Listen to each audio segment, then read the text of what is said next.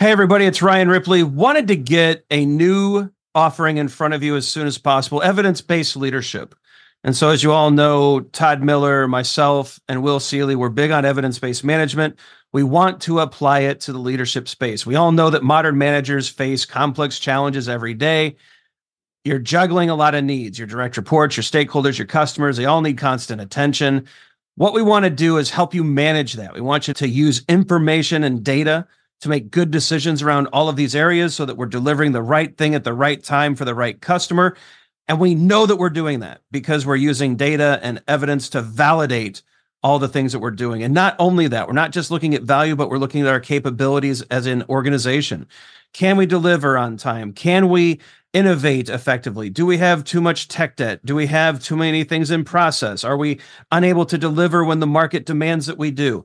We look at all of these things with evidence-based management. We merge that into a leadership mindset and lens, and we enable you to make new and better decisions repeatedly based off of the data that you're collecting within your organization. It's exciting stuff. We hope you can join us. Visit agileforhumans.com/EBL course. Join us in one of these offerings. We think you're going to love it. Hope you can join us. Use Agile for Humans, the number 4, to take another 15% off of this course. And we can't wait to see you there.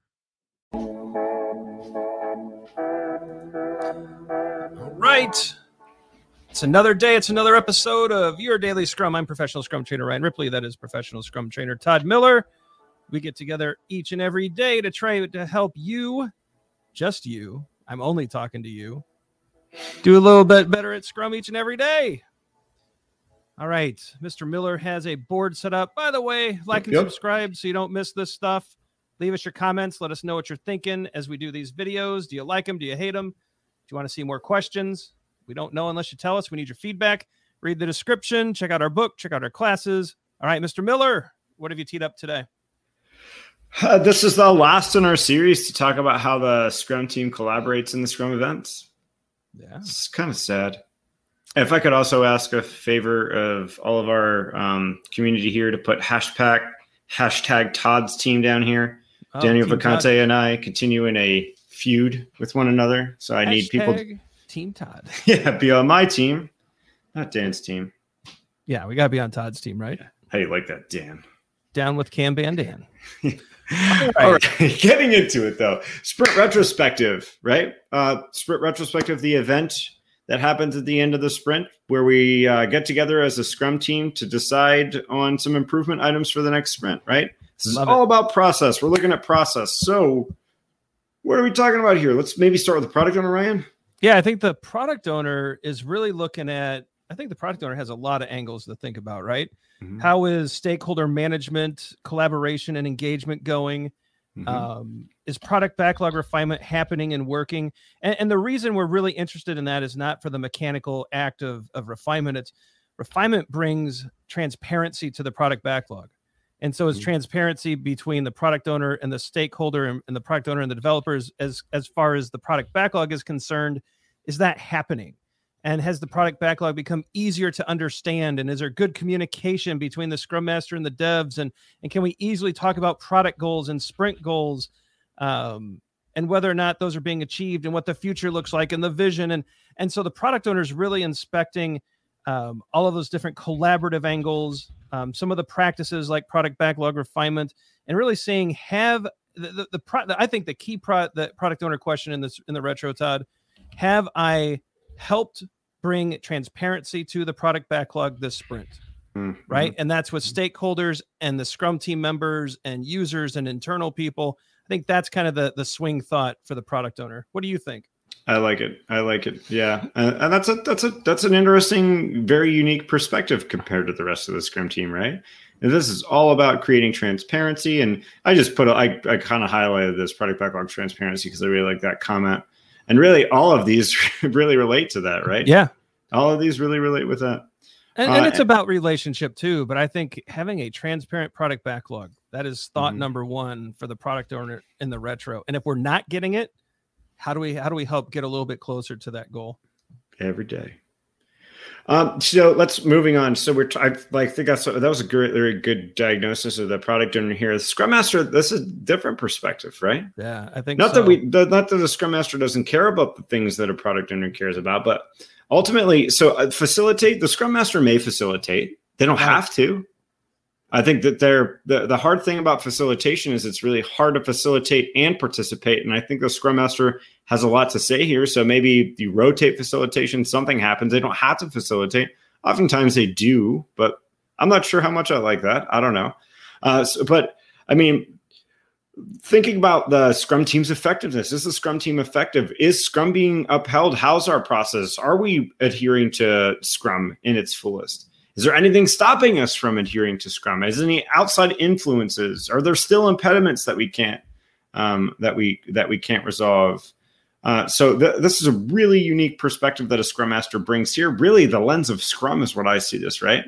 Yeah, and this note here about looking for ways to improve effectiveness, Todd, and I think that's a really big thing to zero in on. It's we've already got a note for it, but I think another note here would be, like, if I'm a Scrum Master and I'm in the retro and I'm kind of thinking to myself, like, and because we've got a duplicate note here, so maybe you can update that one, uphold the Scrum, uphold Scrum. Let's change that to, did I pop the Scrum bubble this sprint? Right? Did I get out in the organization? Did I work on organizational impediments, which actually will lead to the Scrum team being more effective? Am I coaching leaders? Am I partnering with management? Have I popped that bubble? I think that's the big swing thought that will lead to that effectiveness. We lead that charge with the Scrum values, and in turn, we end up getting the right to uphold Scrum. We earn the right to do that through delivery and effectiveness. Yeah, you saw me toss Scrum values in there. I thought that was an important one. I love it. Cool. You know, the developers, last but not least, they've got to inspect the definition of done. They got to check on quality each and every retrospective. Are they working well together? Right? Are there starting to be, is Jeffrey rearing his ugly head on the team? If you've been in our advanced Scrum Master class at PSM2, you know exactly what we're talking about. Are there conflicts that need to be worked on? Are they building things together? Are they a golf team or a basketball team? Are they going up and down the court working together, or are they playing their own ball and hoping everything comes together at the end? Quality is huge. Delivery is huge. You know, what processes and practices can we improve to get to delivery? Right? I think that's where the developers' heads have to go. Are we shipping value with high quality? Yeah, I just want to zero in on this quality, right? And like something that might be like, do we have the right tools to do this? Yep. Are we building with quality? I'm going to add delivering. Are we delivering? Right. I think some of these can be universally applied across the entire Scrum team. But when I think about developers, I think about a carpenter, right? A carpenter that's in his or her garage building a table, right? Do we have the right tools to build that table? Are we putting it together the right way?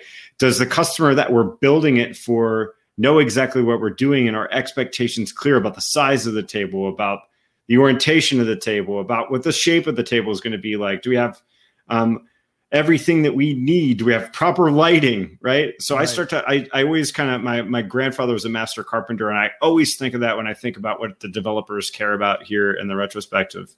And it's interesting because what happens when we add all these together is some very unique perspectives, right? Very unique perspectives that should result in 1 to 2 improvement items for the next sprint that are universally applicable, don't you think? Absolutely. And so the end result is 1 to 2 improvement items, as Todd said.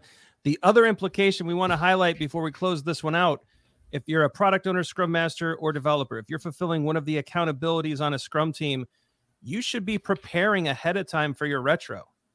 These are things that you need to be prepared to speak to, prepared to help coordinate and understand and discuss, so that we have an effective retrospective. If you're showing up without being prepared, if a product owner can't speak to the product backlog, if a Scrum Master can't speak to effectiveness, and the developers have no idea how delivery and quality are going, EBM might be a cool way to look at that, by the way, then the retro won't be all that it could be. So show up, prepare. And actually, this applies to all events. I think that's a good note too, Todd. Yeah, I just had to put it in there because I think it was a good ad. Be prepared. All right. That's a wrap. That's a wrap for the series. Goodbye, series. Well, maybe we'll go back to questions. Let us know in the comments where you think we should go next. Are there some topics out there you'd like for us to talk about? Are there questions you want us to take on? Be sure to like and subscribe so you don't miss what's next. Leave us your comments to tell us what you need. Ask your questions, do all that fun stuff. Check out the socials. We're pretty active on Facebook, Twitter, and LinkedIn. Check out the videos below. The algorithm thinks you'll like them. We do too. Check out our description. Make sure that you get our book, Fixing Your Scrum. Lots of great stuff in there about all the Scrum events. Take a class with us. We do these kind of activities and more to help you really understand the accountabilities, the events, the artifacts, and how to get effectiveness and quality and delivery through Scrum. I think that's enough. It's a Thursday. Tomorrow's Friday. Can't wait to see you then. For Todd Miller, I'm Ryan Ripley. Have a great night. We'll be back tomorrow. See you. Hey, it's Ryan. If you're enjoying this show and want to take a deeper dive into Scrum with me and Todd, check out agileforhumans.com/training. Be sure to also look at the show notes to subscribe to our newsletter, get a copy of our book, Fixing Your Scrum, and learn more about working with us at Agile for Humans. Thanks for listening, and Scrum on.